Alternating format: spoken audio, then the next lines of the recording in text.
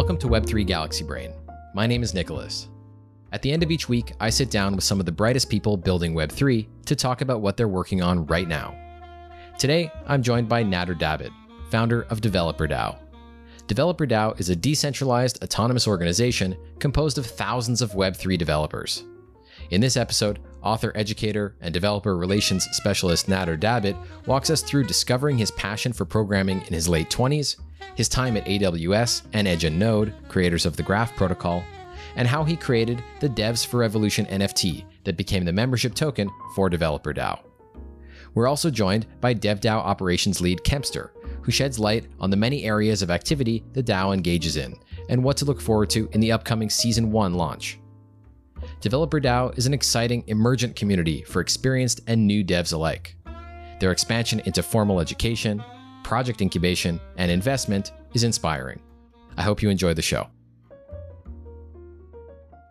Hey, welcome, Nader. How's it going? Hey, going pretty good. Thank you for having me. Absolutely. Welcome. I'm really excited to talk to you today.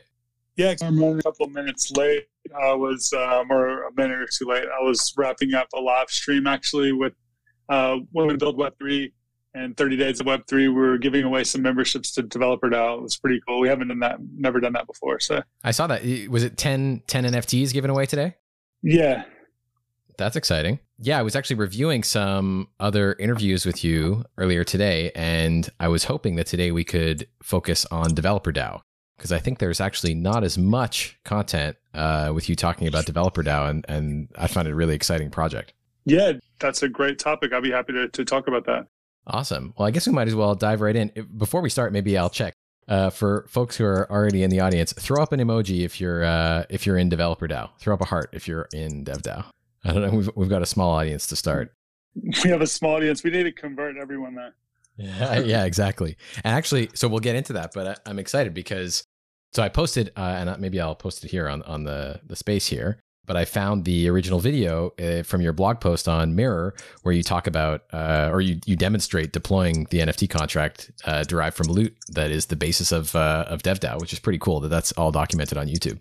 Yeah, that was a video where we launched it. It looks like you linked to it in that tweet that was sent out. And yeah, the idea was there, and the smart contract was deployed during that live stream, kind of put it out there to the world, and was hoping that it would become something, and it did. So that's pretty cool. But didn't know what was going to happen, but the vision was like there, and a lot of really great people stepped in and made it what it is today. It was like 1% me and 99% everyone else, I have to say.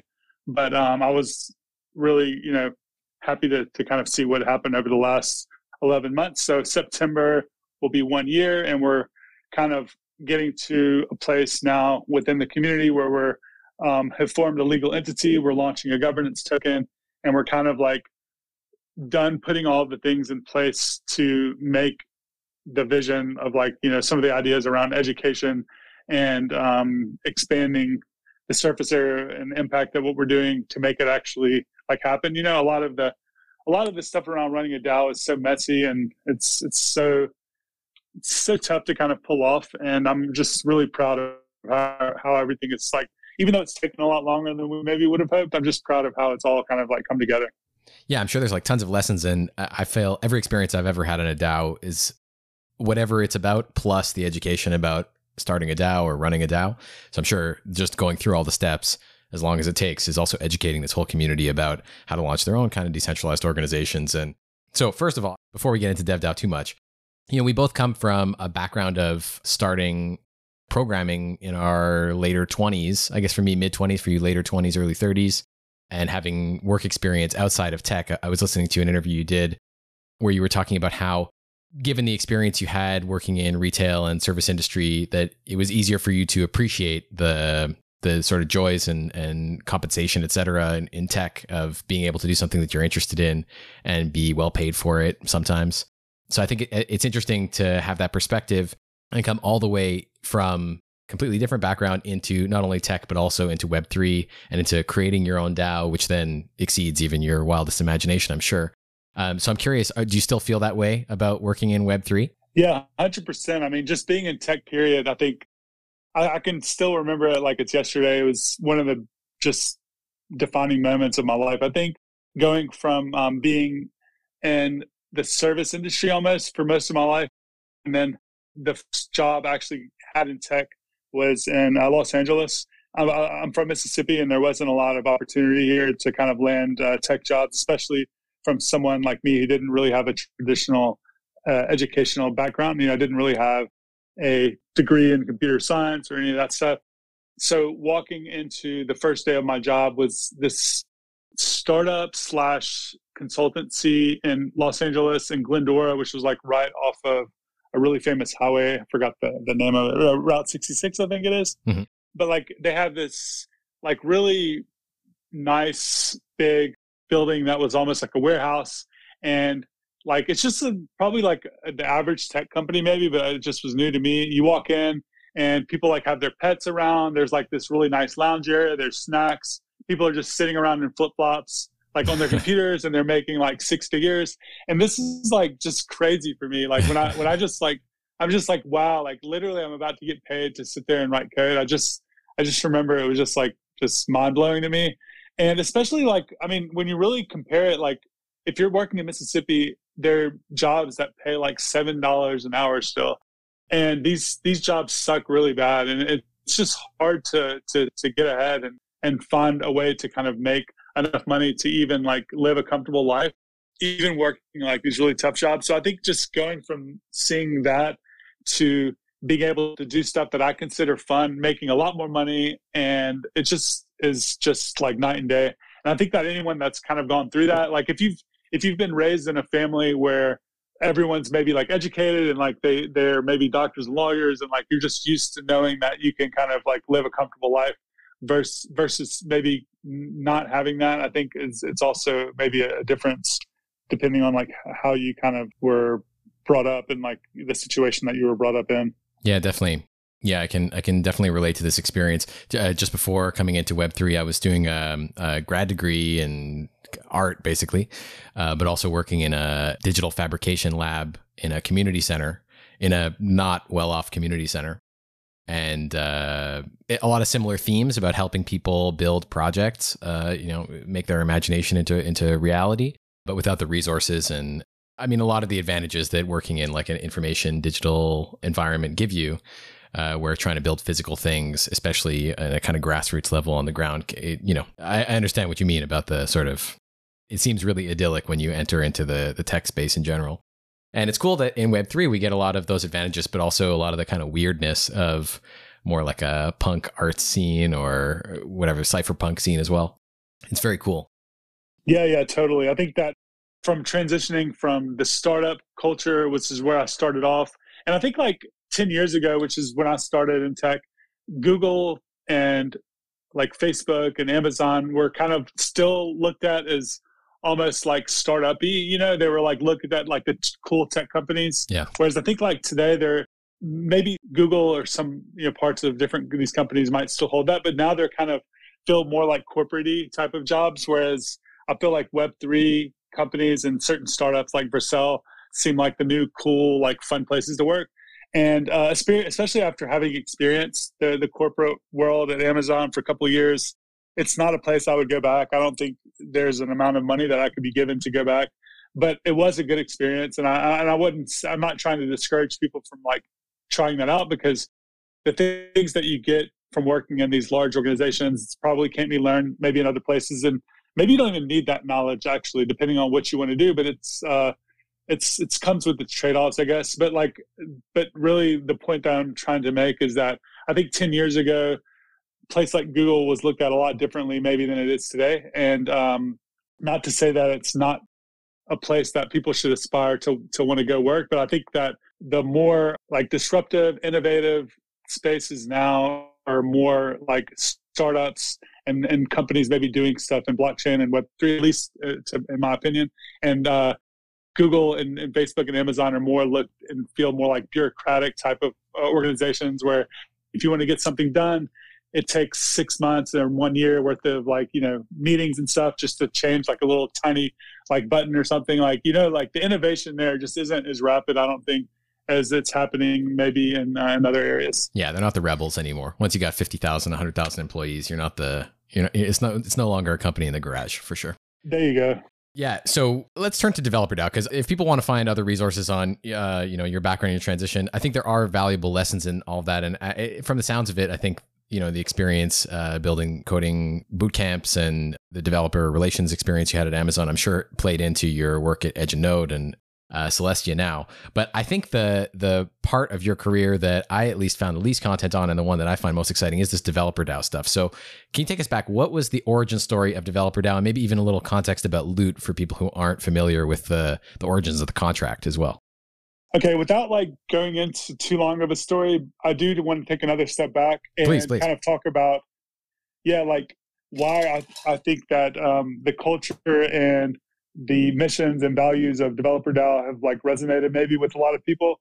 Hopefully, I think that again, going back to getting a job in tech from a non-traditional background, I didn't even actually graduate from high school. I don't have a high school diploma or a college degree. So therefore, to get into tech, I was leveraging community resources. So I was taking a lot of free online courses. I was actually going on YouTube and watching Stanford, MIT, Harvard. They all started putting this open courseware on YouTube back in the early 2010s, actually. And also blog posts and open source and stuff were kind of how I got my foot in the door. And I think that the appreciation that I have for those people and those resources have been kind of a core part of who I am, because I think that, again, the life-changing experience of getting into tech is something that I'll never stop remembering. And I think that the whole experience of I'm learning all this stuff and these people are putting it out there for me for free. And once I got a job in tech, I wanted to do the same thing as well. And once I became in a position to do that, I started doing that.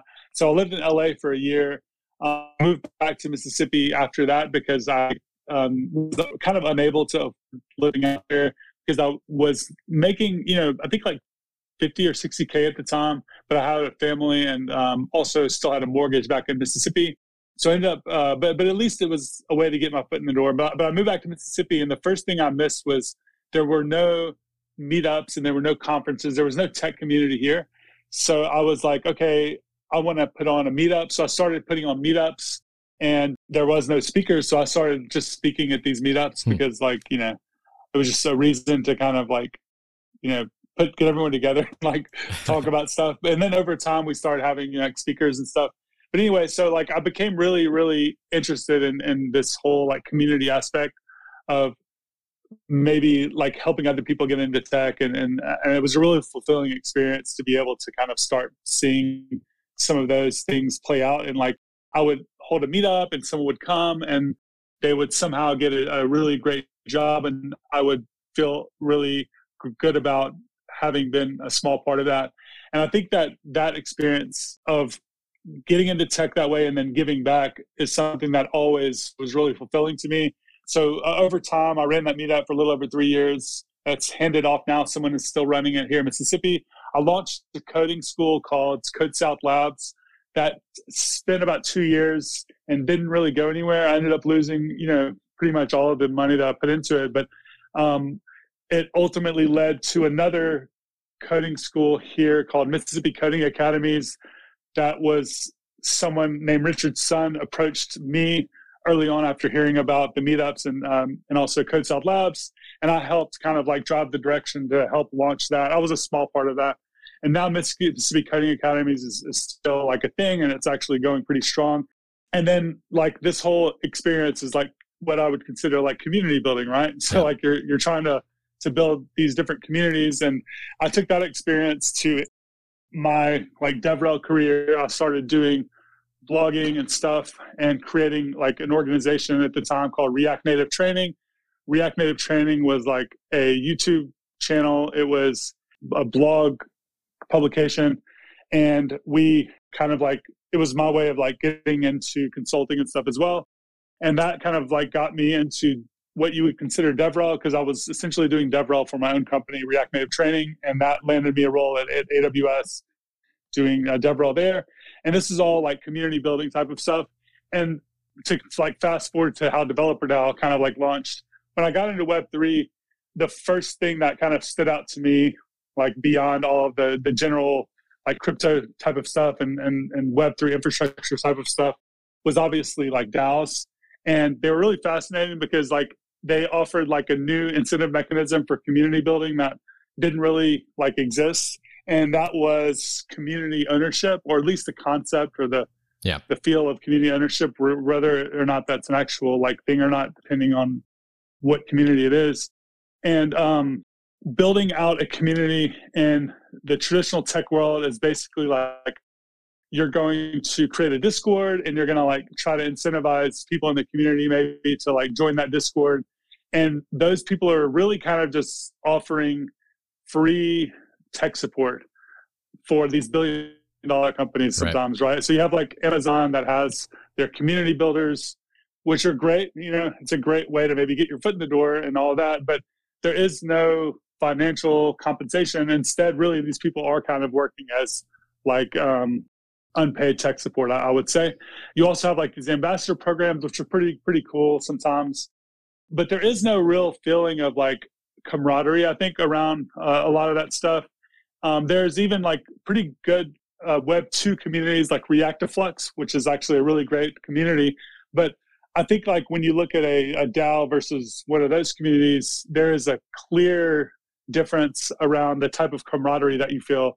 So like when you go into a city and you're part of like a DAO and other people are part of that DAO, you will automatically be like, oh, let's like get together and like have lunch, or let's get together and throw a party, or let's get together and just hang out. And you feel like you have something in common with them. So I think like seeing how all of that was like playing out with DAOs really was like compelling to me as a community like builder, community organizer. And I wanted to be a part of that. So I joined Friends with Benefits, and Friends with Benefits was like the first DAO that seemed something that I might be like fitting in with. You know, there wasn't a ton of DAOs actually at this point, like in early 2021, I don't think. And it seemed like they were more, I feel like what we're talking about when we talk about DAOs is kind of the second generation, more NFT centric DAOs, even whether, or like social token era, like FWB, versus like the original DAOs, which were more on-chain maxi managing a DeFi protocol. Whereas these are more like social organizations that then evolve into, I don't know, business models or whatever kinds of things. Yes, that's exactly right. Yeah. I read the Infinite Machine and kind of understand like the origination of DAOs, but my only involvement has been in like the 2021, 22 community-ish version of DAOs. And like you could go into kind of this whole like discussion around what a DAO is, and even like a protocol like Ethereum, you know, some people consider a DAO, or any protocol that you're, you know, transacting on could be, depending on how the it's a nice protocol is structured. It's a nice term because it doesn't mean so much. It's so flexible that things that are completely opposite. Some people might say like Bitcoin is an actual DAO because it is actually decentralized and autonomous and a kind of organization, versus other people point at things that are more about voting, either on chain or off chain, even things that are managed by a multi-sig or something where there's a lot of trust in a smaller subset of the population to execute the will of the larger community.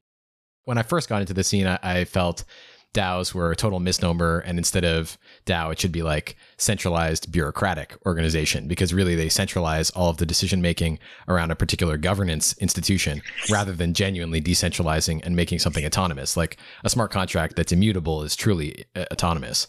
But at the end of the day, the fact that the term doesn't really work is kind of to its advantage because it allows for a lot of experimentation in all these different directions. Yeah. So like DAO being defined as decentralized autonomous organization, like you just mentioned, and then applying it to just a community, actually exactly what you're saying. You know, it's not always even close to that. It's more of just like a Web3 community, I guess would be a better word, you know? It's cool what you say or about a tokenized community sometimes. Yeah, because I think what you point to originally about this, like, you know, there's all the, you know, people on the Apple, you know, support communities who are volunteering their time to diagnose AirPlay problems or whatever, have no actual on-ramp into the main Apple ladder to start climbing. Really, it's very indirect, the relationship. Whereas, or like I always think about how when I was a kid, I would get these in Canada. We have Future Shop, or we used to have it. It's like Best Buy. Best Buy ended up buying it, but we had this store called Future Shop, and they would send a little flyer out to everybody's house on Saturday. And so you'd go and look at what the new video games are for PlayStation 2 and Xbox or whatever. But there was it was actually socially disadvantageous to be an early adopter at that point in time. But these crypto networks made it possible, essentially mobilized this early adopter culture, which had grown through the growth of like Microsoft and Apple becoming consumer brands that people really cared about in the way that people maybe cared about Sony previously, but even more so, more fealty, more like MKBHD YouTubers talking about this tech stuff. But crypto and ultimately DAOs made it possible for people who were early adopters to not just be like the nerdy kid who knew about video games before they came out at school, but instead to actually have something similar to equity or some kind of token representing your relationship to the thing that could be financially advantageous or socially advantageous, but more than just the knowledge, actually something tangible. Yeah, that's right. That's a good point. And I think that there's also this balance around trying to figure out ways to give value to someone that is helping participate in a DAO or in a community, while also enabling accessibility. Because if you create a barrier to entry, then you automatically are affecting the diversity of the people that can participate, unless you have some low barrier to entry that does not involve financial access to kind of get in. So therefore you have like this paradox where you want people to have some type of value, but you don't want to make them spend money to get in. And Right. Therefore you have to have some type of onboarding mechanism that essentially just gives them a token or gives them something that down the road or even on day one, they can like liquidate and sell if they want to. But at the same time, you kind of, you have to have that, because if you don't, you're going to have a community that is just 99% like people that have all of the same things in common, and that's not what you want. And I think that was another thing that we thought of that was part of, with DeveloperDAO, and hopefully maybe other communities that are coming around, find ways. It's really kind of about civil resistance a little bit, you want to have like a way to incentivize the right group of people or a group of people to join, but you don't want someone to kind of like civil attack and take advantage of that and therefore have a large proportion of ownership. It's a paradox that to build a community, you both, I mean, it sounds, I'm very much on the same page as you. I'm interested in communities that are as accessible as possible to a wide range of people, especially people with different financial means. I don't think that's a particularly interesting way to limit access to something. But at the same time, if the doors are wide open, people maybe don't value it as much, but also it sort of devolves pretty quickly. And so it's kind of a paradox about building these communities, that there needs to be like some amount of exclusivity in order for there to be like a coherent community that has an identity that people want to stay, have some allegiance to and attract new people. But at the same time, you don't want just the doors wide open. Yeah. So early on, to get into DeveloperDAO, you could literally just go to a smart contract. And if you knew how to interact with Etherscan, you could just mint the token for free. And when I say for free, you still had to pay the gas, but there was no like charge to mint the token. And I really think, like, looking back on it, that while that was ultimately caused issues in the sense that we didn't bootstrap a treasury, and I invited Kemp to come up here and speak, because he's actually been literally the main reason that DeveloperDAO is like where it is today and Awesome. successful. If I had to pick out like one person that literally is like the reason, I could say, okay, if it weren't for this person, we wouldn't be here today. I don't know if he wants to speak, but I've invited him up here. You followed the exact same model as Loot, basically. You dropped a contract that was a fork of Loot and had the same free claim mechanism. Obviously, pay the gas to do the transaction, but anybody could grab an NFT, and that NFT gave you membership to DevDAO. Yeah, exactly. And the NFT wasn't like that nice of an NFT, in my opinion. It wasn't like, oh, this is like a cool design, and I'm going to show it off. It was more just like, if you were a developer, you would think it was cool. And if you weren't, then you probably wouldn't give it much notice. So therefore, we did kind of, I think, bootstrap a really high quality community early on of people that were just, they wanted to be part of the community. So they would just mint one token. Now, we did have a few people that minted like a bunch, but it was like such a small percentage that we did end up with a fairly, I would say, like we did a few tweets where we're like, what part of the world are you in? And literally, like, we had people from like 100 countries that showed up. So it was like a fairly diverse group of folks, like so cool, kicking off DeveloperDAO. For context, the collection is called Devs for Revolution, and for anyone who hasn't seen it, it looks just like Loot. It's text, except it's inverted colors, so it's black text on a white background, and the properties, instead of being these kind of RPG properties, Dungeons and Dragons kind of things, they're programming related subjects like operating systems and such. Yeah, exactly. And that's what it was. Like the idea was in my head for a couple of months after joining Friends with Benefits.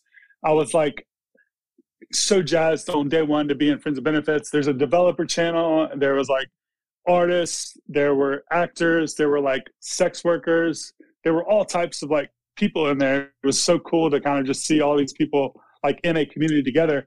But like I noticed in the developer channel, I'm like in there and I'm trying to kind of like, meet some people, and there isn't a lot of action. And my first thought was like, oh shit, it would be so dope if there was a Friends with Benefits, but everyone was a developer, right? And that was probably like May or June or something like that ish. And the thought was in my head. And then when Loot Project launched and I looked at their smart contract, I was like, oh shit, this is like a really simple smart contract that could be forked. And we could literally like maybe have this as like a way to build a DAO, and we could just change out these characters to be developer traits as opposed to like traits of a character for the like Loot Project, which was kind of like you might have a cape or a sword or something like that, I think. Instead, with DeveloperDAO, you would have like a computer or an operating system. You would live in a certain city. You would have a text editor, all these things that like a developer would like think were cool, but like probably most people would think were kind of stupid. I love that you dropped it. You showed yourself deploying the contract and sort of explaining the contract in this video. It's perfectly like coherent with what your role is in the community, to not only create the community, but also to be showing every step along the way how it's done. Yeah, exactly. The live stream happened on a day where gas was probably one of the highest ever. Oh no. Like literally, like I'm not exaggerating, because like I'd set aside at the time like $2,000 or something to launch the contract, which is kind of crazy, right? Even today, like that's kind of expensive. But when I tried to launch it, that wasn't even enough gas. It ended up costing, I think, like $5,000 to launch, which is what I would consider a fairly basic smart contract. Yeah. That today would probably cost about $200 to launch. But it just happened that day the gas was like ridiculous. But because I was on a live stream, I wanted to actually like make this work. So I ended up transferring more and more ETH into my wallet until it finally went through. And I was like, just fuck it, like YOLO. It's like, because I couldn't like go through all of that and have it fail. So I was like, I'll just like do this. And yeah, we finally got it launched. And Kemp, who's right up here as one of the speakers. Yeah, welcome. Like was like very early on. Yeah, Kemp, do you want to kind of give an intro to yourself? Hey guys, nice to meet everyone. Cheers, man. Thanks for bringing me up, and like thanks for the kudos, Nader. But to turn that back on you, like if people don't know Nader too well, I think he's one of the nicest people I've met, and always lays a path behind him for folks to be successful. And I think DeveloperDAO is a massive example of that. Helps a lot of people do some really cool stuff. So, Nader, man, I hope you take some pride in what you created. Thanks, man. Yeah, we're up here talking about it, so I'm definitely proud of what we've done so far, and we still have, I think, a lot more that's going to happen, especially after the last couple of like weeks of good news. So, yeah, I'm excited to kind of see what happens next. Okay, so I want to get into this. So, Kempster, how did you find DevDAO? How did you get involved? It's a really good question. It's a pretty common story that you'll hear from many people in the DAO. So Nader's got like a really good track record of being a great educator in the space. So as like a budding developer, learning how to code, like I followed along a lot of his tutorials. And then I sort of took a sabbatical in like last June, so like a year ago June, and was doing a lot of the stuff that he had put out around AWS and serverless, and then started degenning into crypto a little bit, losing a load of money attempting to trade, and then came across Nader's video launching the DAO, and like had like joined Bankless's server and was kind of like looking at different stuff, like opportunities to try and maybe get a bit more actually involved in stuff. And then as soon as Nader launched that, it's like you kind of already build up that like social trust with someone that you don't even know, but it's like, this seems like a really cool idea. I jumped in, And like it was pretty chaotic, and it's still pretty chaotic. Like it's very interesting to launch a DAO without like any like structure or plan up front.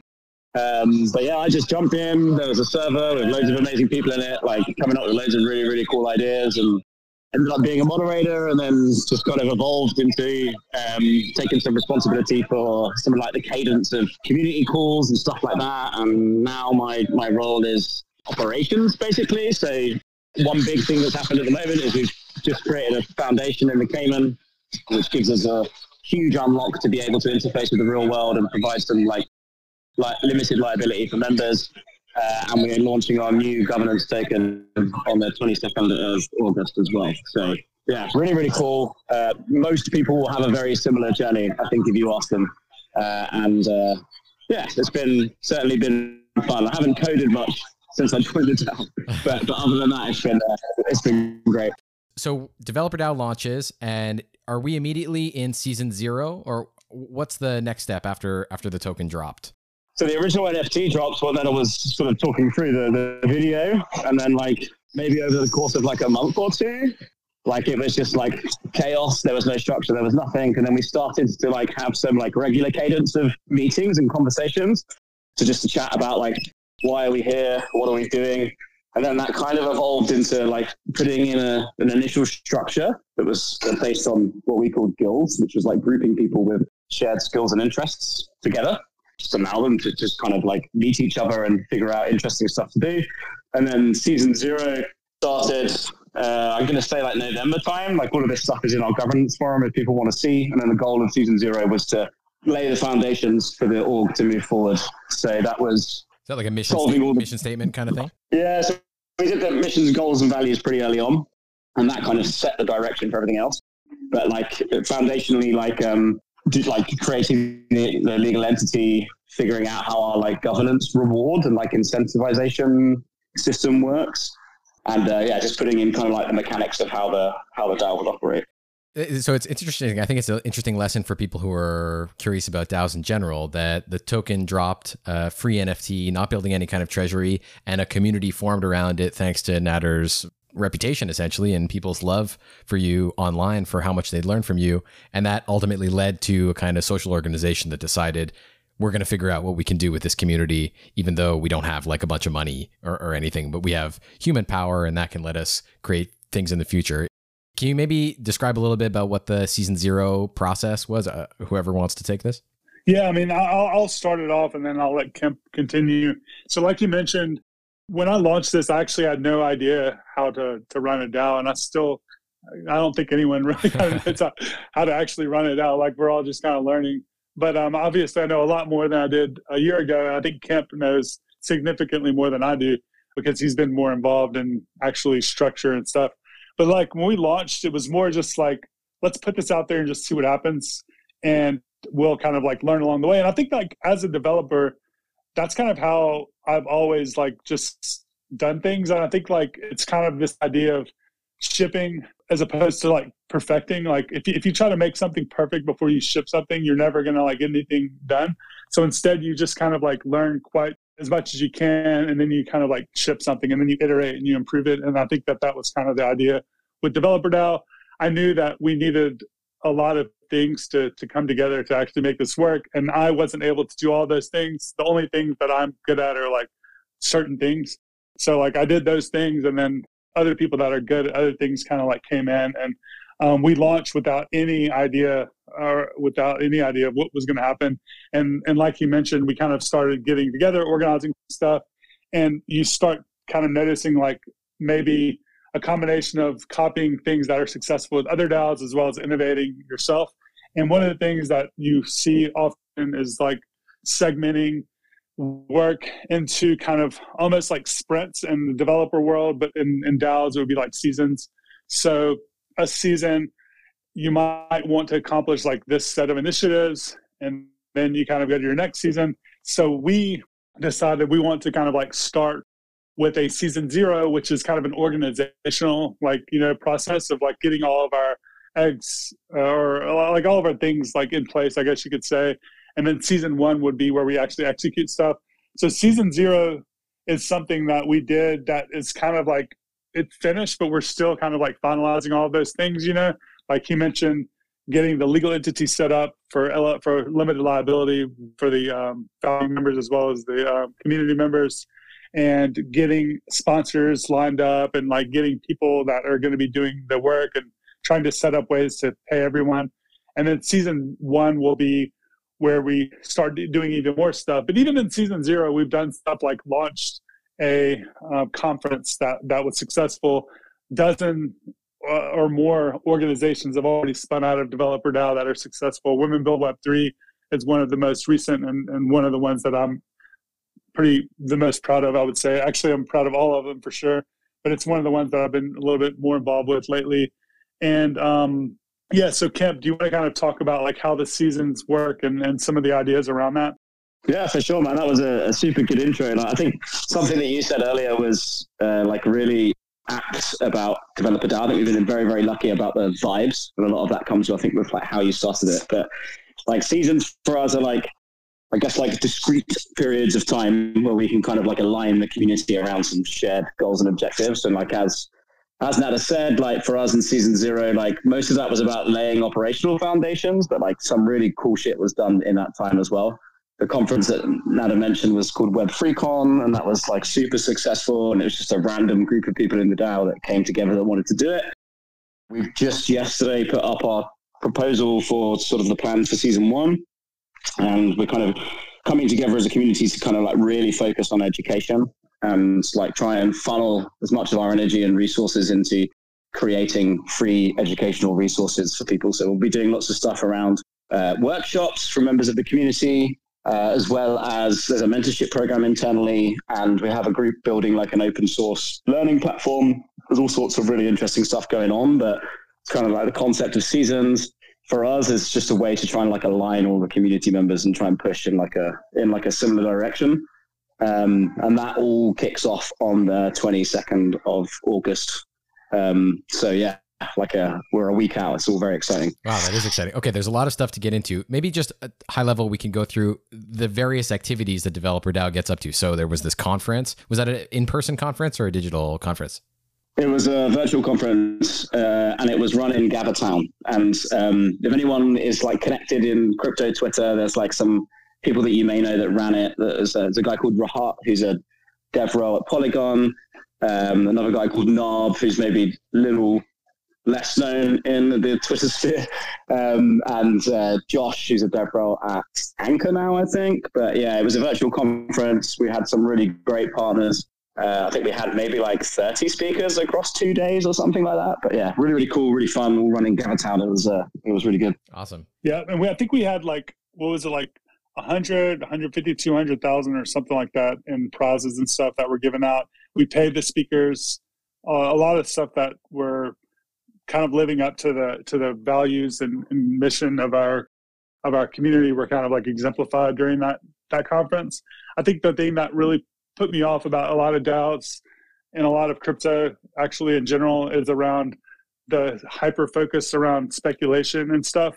And I think that DeveloperDAO and developers in general in crypto, I guess, are, honestly kind of in a position that's fortunate in the sense that we don't, for the most part, obviously if the market is terrible, people might get laid off, but for the most part, like we're going to get paid regardless of market conditions if we're working for like a protocol that has a nice treasury or that has a business model like Aave or Uniswap, for example, that actually is making revenue regardless of market conditions.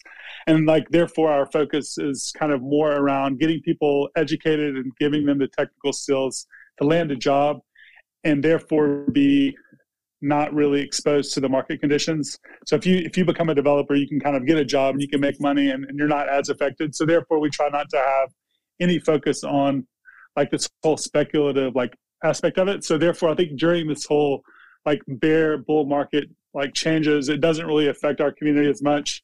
You might see a little less excitement around certain things like a few months ago, and it's starting to come back now.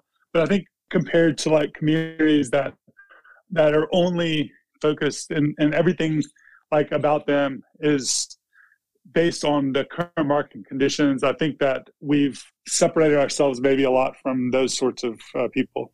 Yeah, it seems like it's less about speculating on the membership token and more about what you really get from it is the educational experience. And so it sounds like, so there's this web3con.dev if people want to check out the conference recap. So there's sort of this outreach stuff, very similar to what you were doing in Mississippi early on in your career.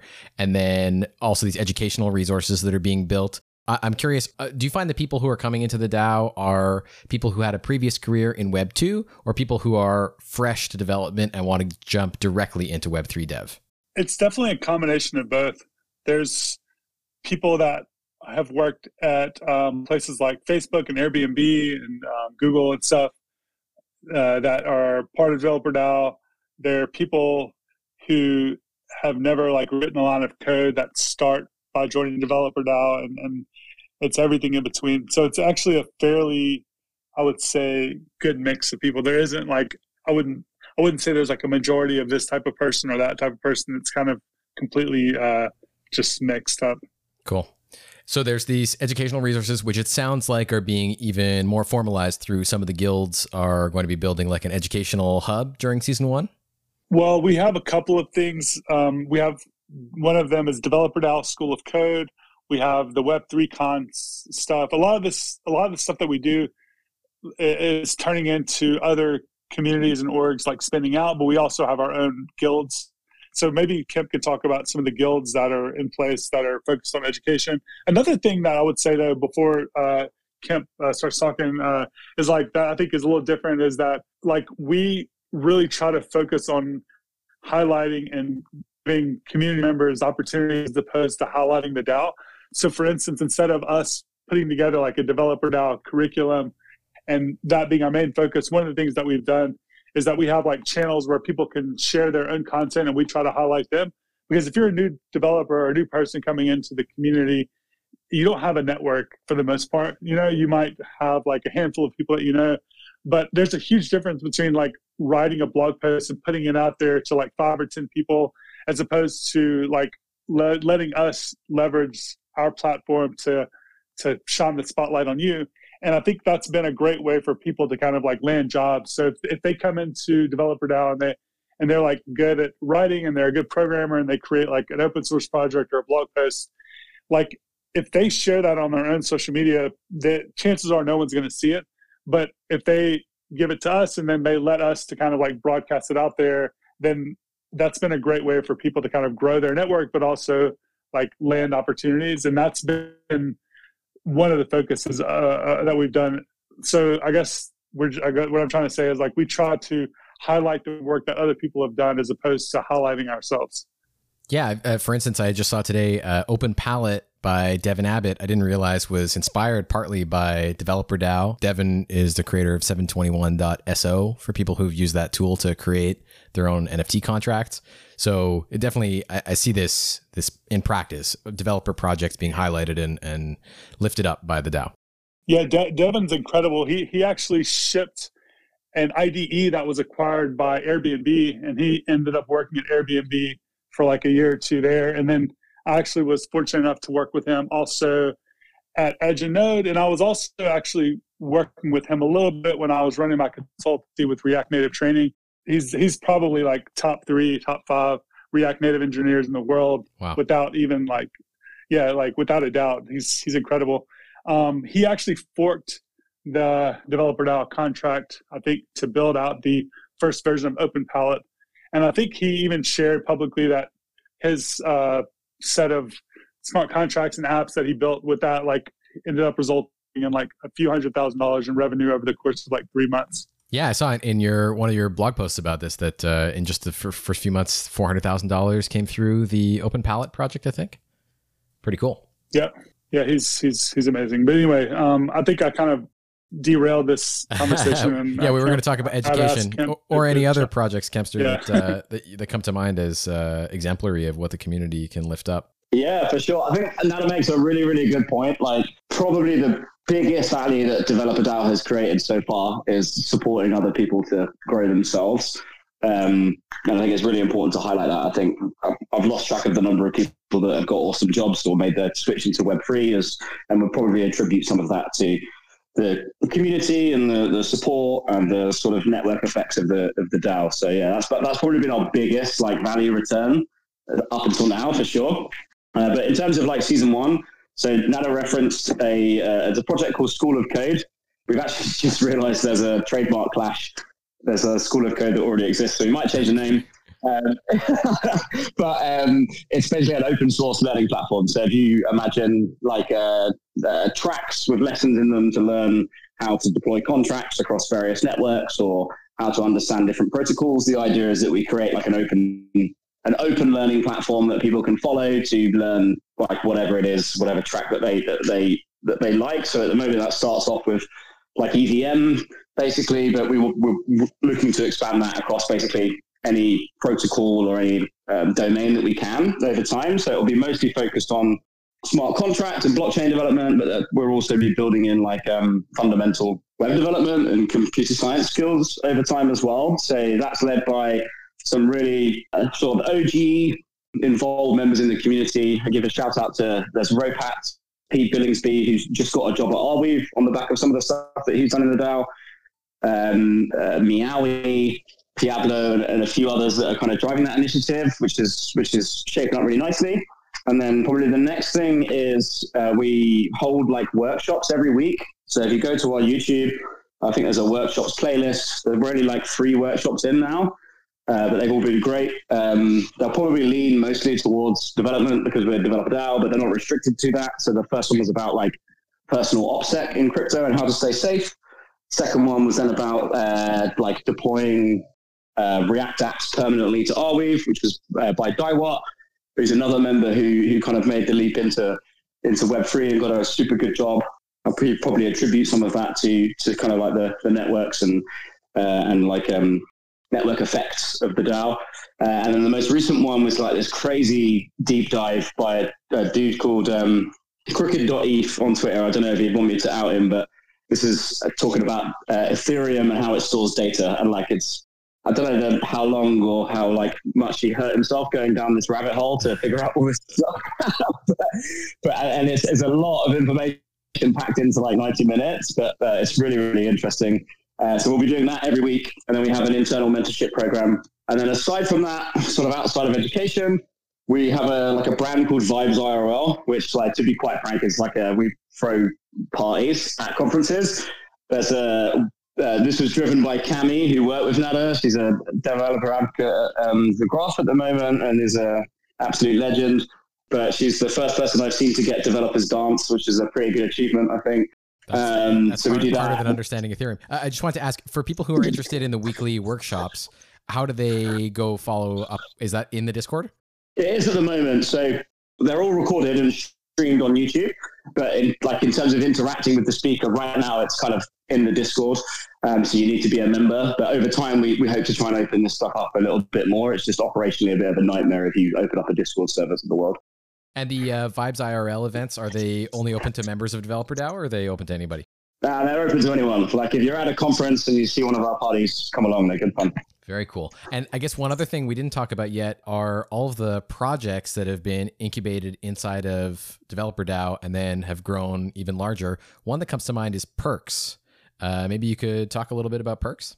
Yeah, for sure. So Perks was kind of on my mind for a little while. Its goal is to try and offer DAOs a way to build out kind of like almost like employee benefits for their contributors. So DAOs are competing with traditional organizations and each other to kind of attract and retain members. And right now the reward model is basically based on the governance token in most cases, or sometimes stables. A lot of the like ancillary or benefits that you get from being part of like a traditional org, like, I don't know, it could even go to healthcare eventually, but like discounted gym membership, whatever, to try and provide DAOs a way to really easily spin up a kind of rewards platform. There's loads of protocols and products and services out there that are looking for distribution. There's loads of DAOs out there that have grouped together people with shared skills and interests. So it's kind of like connecting those 3 groups together. So like products, protocols, services that want to target specific groups of people can offer like unique benefits to people based on the DAOs that they're a part of. So you would authenticate in the platform, it would check what DAOs you're a part of, and then you would get presented like a list of like discounts at the moment primarily, but like rewards based on what you're doing in the DAO space and what you're a part of. So something like I know there's like student benefits. GitHub has a package for student benefits for getting you AWS credits and all kind of different free intro to different services. So the similar kind of thing you could offer to members of a particular DAO. Is that the idea? Yeah, exactly like that. Like almost, yeah, basically exactly. That's a really good metaphor. And then like, hopefully eventually we can provide some flexibility for DAOs to be able to offer custom benefits. So like that might amount to like, if you've attended X many events and got the POAPs, you could get free merch, or like there's a whole different like number of directions it could go in. But we kind of shipped it with as minimal viable product as possible. It doesn't have a back end. It's just Airtable, and hopefully the DAOs and contributors and partners can tell us what they actually want us to build. Very cool. So that's Perks P3 RKS if people want to check it out. And so that kind of, I guess, was incubated based on your experience in DeveloperDAO and with friends from DeveloperDAO, and is now maybe spinning out into its own project eventually? Yeah, so it already is its own project, but DeveloperDAO is backing it. So like one of the really kind of associated with what Nader and we were saying about one of the benefits of being a member is being able to take advantage of the network effects and the actual network and people that you can meet in the DAO. Like it's a great place to come and build shit. So like I meet people that want to build stuff, that have ideas, that have skills. We're hoping to create pathways for people to be able to come into the DAO, find other folks that are interested in their ideas, build stuff together, and the DAO can support them to kind of get that off the ground and go from 0 to 1. And that could be support financially, that could be support to kind of open doors for them using the kind of brand name. It could be all sorts of stuff. But yeah, we're hoping that more projects can kind of replicate that model. There is another one called Soil, which is building this like super interesting kind of like Discord onboarding kind of coordination tool, which is looking super promising. It's got loads of excitement around it. But yeah, we want to lay down pathways for other people to be able to come into the DAO and be successful. And that might be learning, like for the education stuff, or that might be they've got an idea, they want people to help build it, and they want like a support to be able to ship it and get it out to folks to enjoy. So it sounds like it's not only a place for people who are interested in Web3 to meet a social community of other developers of various skill levels, and then also get access to educational resources that have been developed by people who've gone through the same kind of experience, also build their projects, talk to other people about the projects they're working on, and then if they have a mind to make them into something more productized, even incubate and then spin out and possibly even take some kind of investment from DeveloperDAO or in some other way compensate DeveloperDAO for having incubated the project as it goes off to live its own life, both inside and outside of the DAO. Yeah, exactly. Like Nader put together this great post about some of his vision early on, which is on Mirror. If someone could track it down, or I can share it afterwards. Like the idea of like kind of elevating other people, more specifically the idea of like creating almost like a Web3 accelerator within the DAO and taking advantage of like all of the partnerships that we have and network effects and talent that we have to trying to create a space for folks to be able to come in and sort of shout ideas and ship them and grow them. Very cool. Okay, so I think we now have a pretty good understanding of what DeveloperDAO has been about. Season 1 is about to start. A few things I want to know specifically about. I'd love to know more about the legal organization that you've set up and why that's necessary and what it gives you as a benefit. And then also how season 1 is going to allow more people into the DAO and what the tokenomics and mechanics of that are going to be. Yeah, sure. So, okay, cool. So what we've set up is a Cayman Foundation. So we have walked the same path that others have walked in this space and emulated what they've done. So Gitcoin, ENS, Nouns DAO, Ape Foundation, which is like Bored Ape Yacht Club, and a load of other DAOs have gone through this like crazy long discovery process of creating a foundation. And the reason that these Cayman Foundations are suitable for DAOs is because you can have like an ownerless structure. So there's no like shareholders, but then you could also put in place kind of like bylaws for the organization, which basically mean the DAO's in charge, and the foundation is like an entity that represents the DAO's interests and basically has to do whatever the DAO says. So the main benefits for creating that are providing some like limited liability for our members, like who knows what the liability is without any legal structure, and that's kind of half the problem. So it's like we can provide some liability where the foundation can absorb that liability. We can also comply, or at least know what our tax obligations are. So if the DAO's making money, if it's complying with tax obligations in a specific jurisdiction, then that shouldn't flow down to members. And then it allows us to interface with the real world, right? So there's lots of people that want to partner with us. Some of them are okay not doing KYC and not signing contracts. Most of them are. So like being able to do that is like, it shouldn't be understated, like how much of an unlock that is for the community. But they're kind of the primary motivations for why we did it. And there's we have a governance proposal up which kind of breaks down that structure. If people want to check it out on this forum.developerdao.com, it's probably the latest post on there, which kind of breaks down the kind of what, why, how about that structure.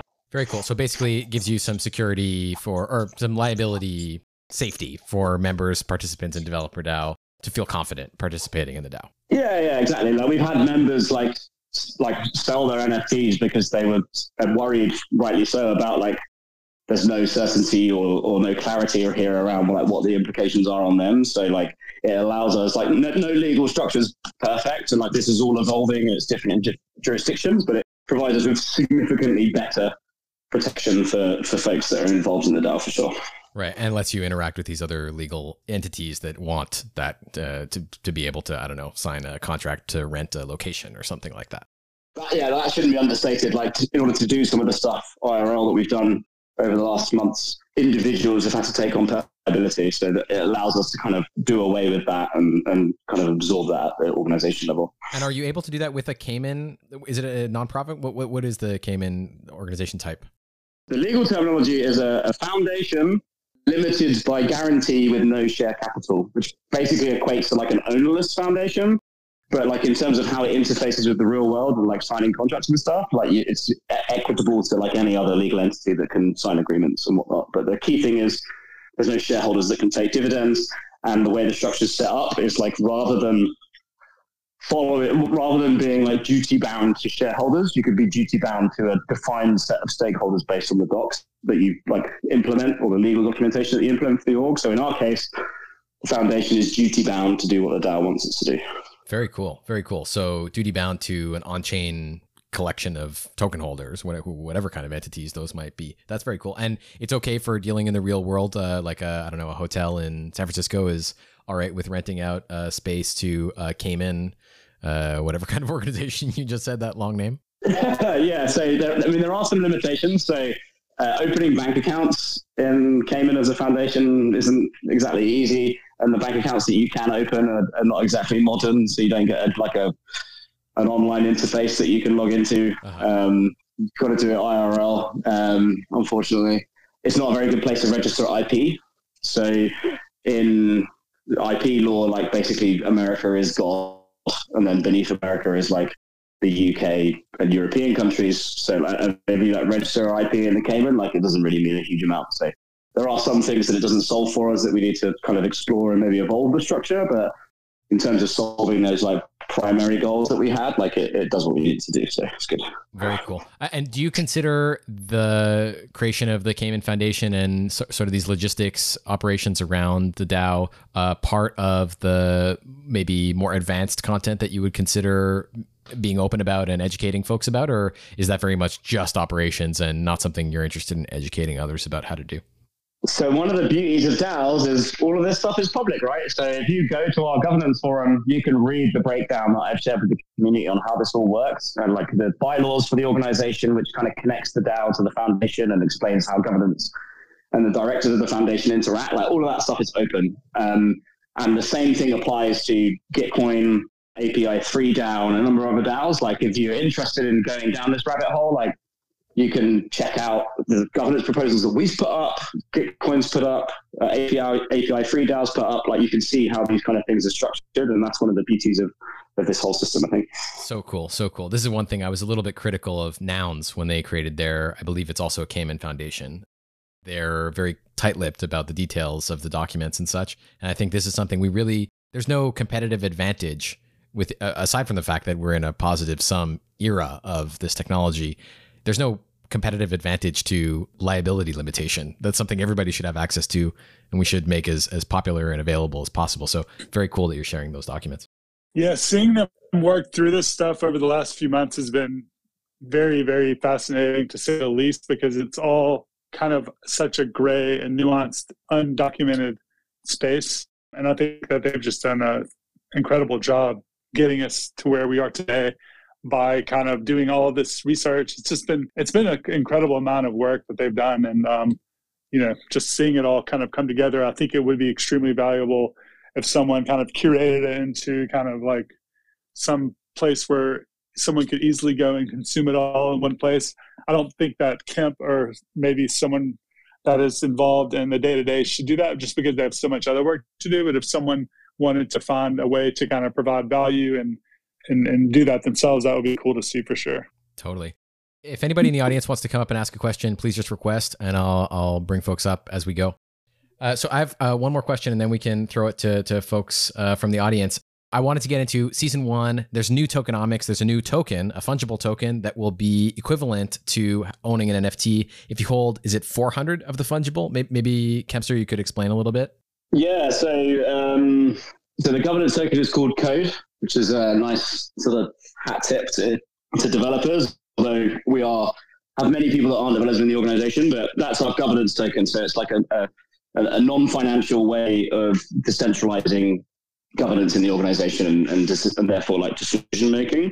In order to get access to the Discord, at least at launch of that token, the original NFT that still currently controls governance by like one NFT, one vote, that will always maintain access to the organization. And there's already one derivative project of that, which is like a pixel-based avatar project based on the traits in the NFT. And there are ideas around like how can we give this NFT utility into the future, even though the new governance token is replacing it from a governance point of view. But if you want to join in the future, you can still buy the NFT. And then when you get into the org, although you wouldn't have governance rights, there'll be lots of opportunities to earn code and then therefore have governance rights. Or if you wanted to sort of buy code on the open market, like one of the restrictions of a foundation is we can't sell that token because we'd have to do basically KYC with everyone and no one wants to do that. But as like liquidity pools turn up, probably maybe in the space, like obviously you can buy that on the open market and join. But yeah, there's a threshold of 400 to get into the server to begin with, which is like the baseline for our airdrop. But I suspect that will evolve over time. We want to open it up as much as we possibly can. It's just like one day having that kind of restriction, and then the next day opening it up to everyone. Like I don't know if anyone's ever been in like an NFT Discord or something like that. Like it's kind of tough to manage. So how does the initial distribution work? So 50% being airdropped, 50% going into the community treasury. So the 50% that's being airdropped is basically a flatline airdrop to everyone that holds an NFT, which is 400, which is the threshold that we just spoke about. And then on top of that, there's different ways that people have earned a larger share of that airdrop. So some of them are about like voting on early proposals in the DAO, holding certain POAPs in the DAO to kind of like signal involvement and contribution.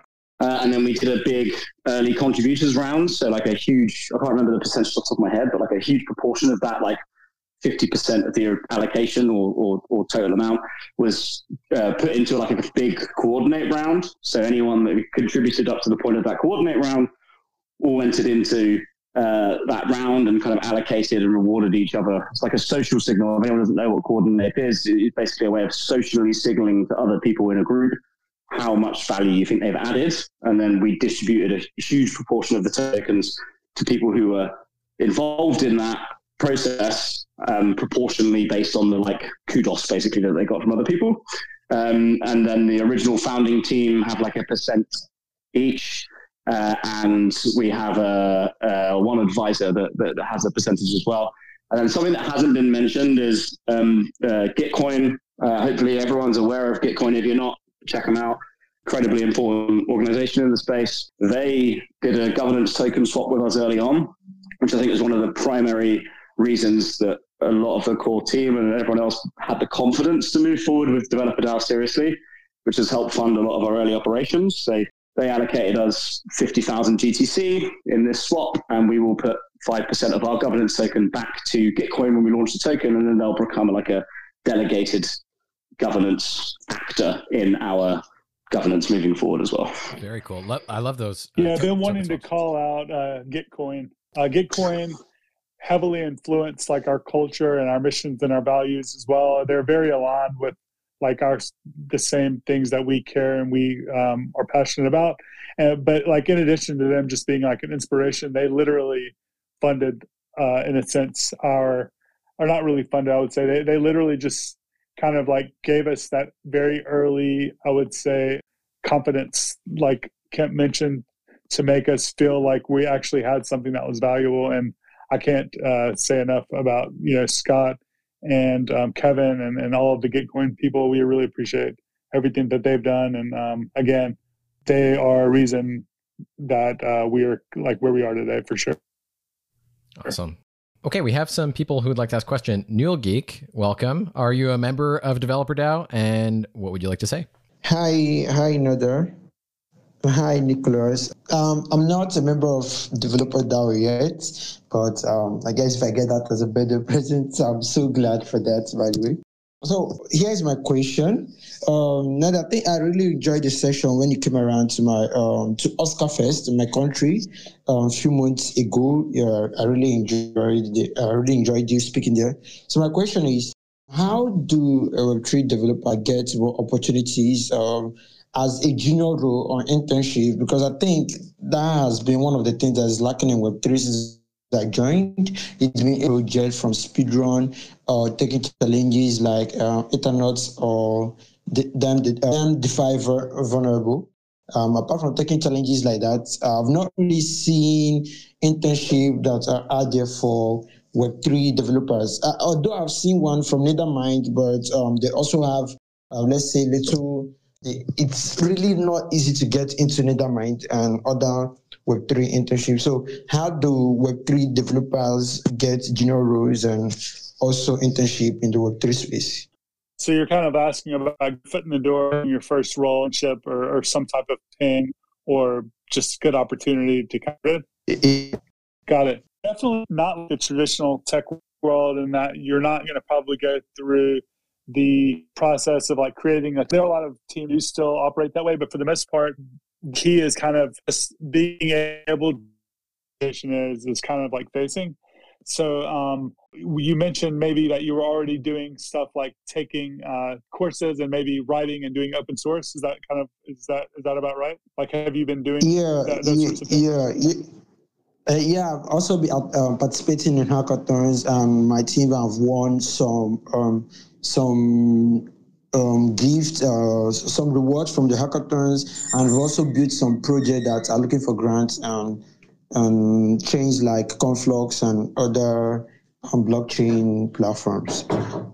And so you've won hackathons already, and then you've applied for grants?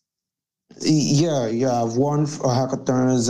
We're also working on some project that we look to launch as soon as possible. Yeah. So. Have you had any luck getting grants for those? None yet. We are at the final stage of getting a grant from Conflux blockchain. I don't know if you know about that.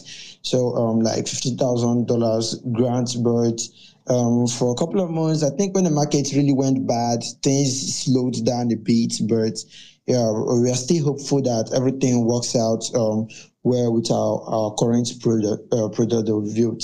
I mean, to be honest, you sound like you're in a really good position to be able to land a role. I'm surprised that you haven't had any luck yet. Yeah. What I want to say is that maybe what I feel is pretty difficult for me because I actually switched from being a graphic designer 8 months ago to becoming a smart contract developer. So I didn't really get basic skills as a Web2 developer. So Solidity was one of the first language I learned, and then I had to learn TypeScript and JavaScript along. And then I think I was taught by some of the developers who worked at Avigochi under Nick Merge and that. So and so basically what I see on roles are majorly people who have 2 or 3 years software engineering experience or front-end developers. So they are not really asking for just smart contract developer, which is making it maybe pretty hard for me. So I guess that's one of the difficulties I'm finding in getting an opportunity. Yeah, I would say that as far as getting a job as a smart contract developer is concerned, it's a lot tougher than getting a role as a front-end developer, to be quite honest. Mainly because when you're dealing with smart contracts, I feel like there is less of like this spread between junior, intermediate, and senior level.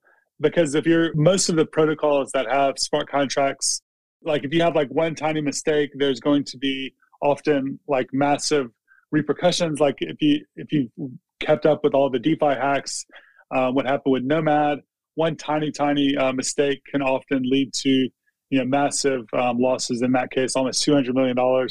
But with there are opportunities though, like I would say for beginner to intermediate people with maybe doing stuff like NFTs and stuff. But to be quite honest, like I would say for people looking to get their foot in the door, I would 100% be focusing on JavaScript and front end, HTML, CSS, JavaScript, front end frameworks that would build on top of protocols that have more experienced smart contract engineers. And then I would kind of like say, okay, my goal is to be a smart contract engineer, but I would kind of maybe extend the amount of time expected to kind of land one of those roles to be longer than what it might take to land a front end role. And instead of trying to study and understand everything across the entire stack, from front end to smart contracts to anything else, I would try to kind of like maybe narrow the scope of the things that I would focus on and try to sell myself as less of a full stack smart contract developer and front end developer, and say instead I am like a front end developer. And I think that's probably going to be the easiest way to get your foot in the door based on just what I've seen. If you're a senior level smart contract engineer, you could literally land a role today for $500,000 or so dollars, and you would have people actually lining up to hire you. But the number of people that are like at that skill level are so small, and the amount of work it takes to kind of get there is like quite a bit. Instead, I think the route that I see people taking to get to that point are they just want to like get their foot in the door. So therefore, I think the easiest way to do that is like to focus on front end stuff. So I would kind of like rescope my positioning as a candidate to say, okay, I'm a expert front end developer that knows how to integrate well with these smart contracts on the back end, and not try to say that I understand like and I am good at doing everything, unless maybe you are.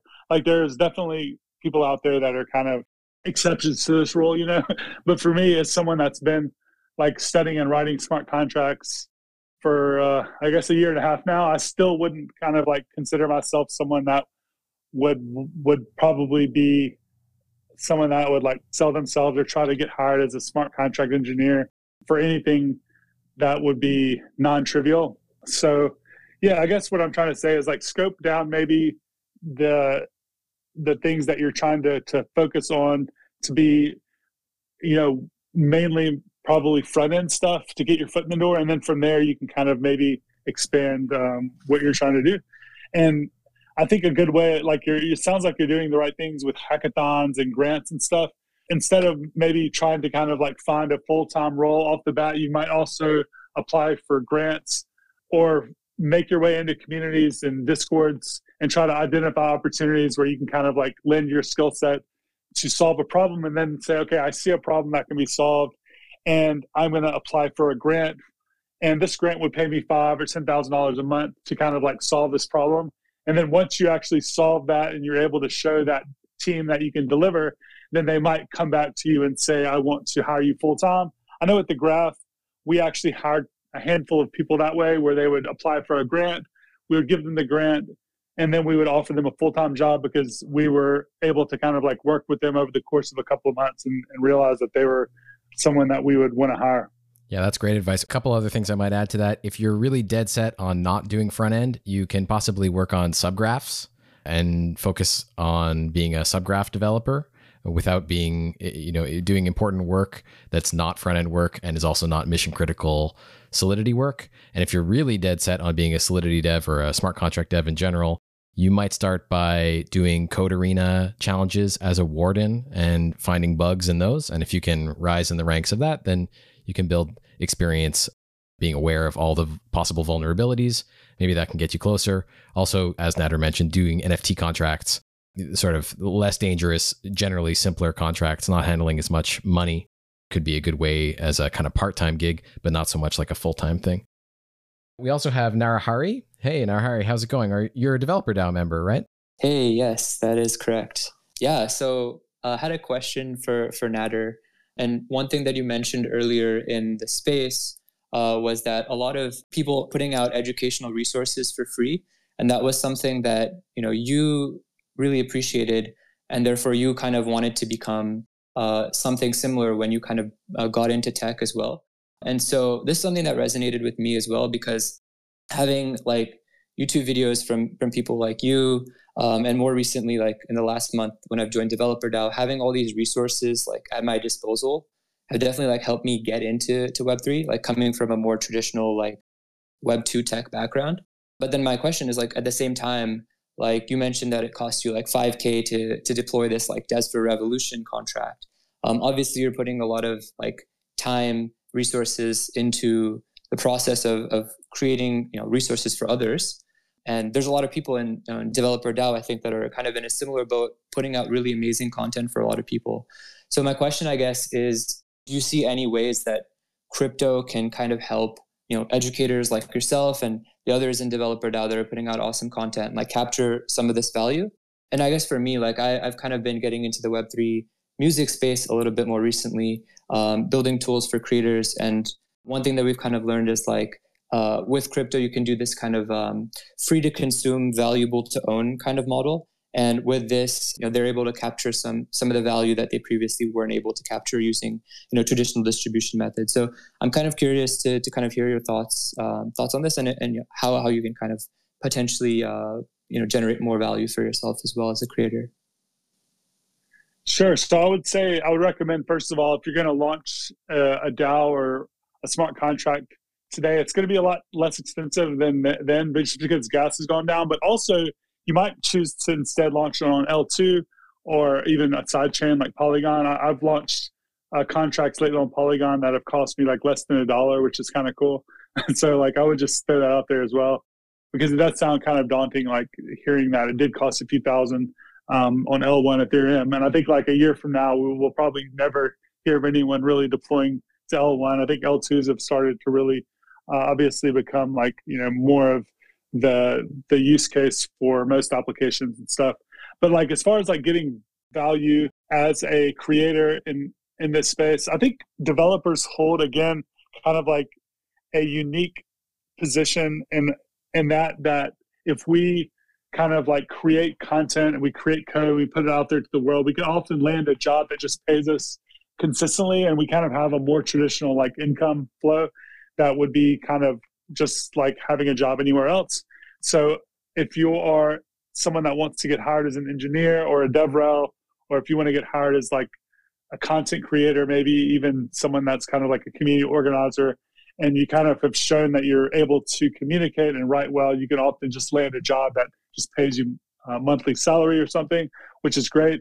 But for more like Web3 monetization, like use cases and strategies that are a little different, I think what Lens Protocol is offering is actually kind of really interesting, and that you're able to kind of build out a social like media following that is transferable across different networks. So you can build your following on like a Twitter-like app, and then have that follow you to YouTube, and you can have that follow you to like a TikTok type of like application.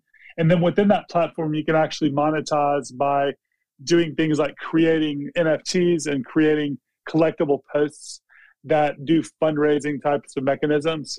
So, in the past, we might have thought of like someone that wants to monetize their audience, like doing an NFT, like, or something like that, NFT drop. But I think that we've seen that start to maybe die off a little bit, because it's not really a sustainable thing. And I think it's not really something that makes sense for most people. But if you are on a platform like Lens Protocol, and you have like 1,000 followers, for example, and you spend like a few days creating like a really, really interesting like blog post or something, you can actually share that on Lens, and then have a module that's like configured that says you can collect this for like $5 or $10, and all you really need is like a handful of people to kind of collect that to kind of like have some type of return on your work that is at least somewhat meaningful. I don't think though that we've figured out true, I would say, fair monetization yet on anything Web3.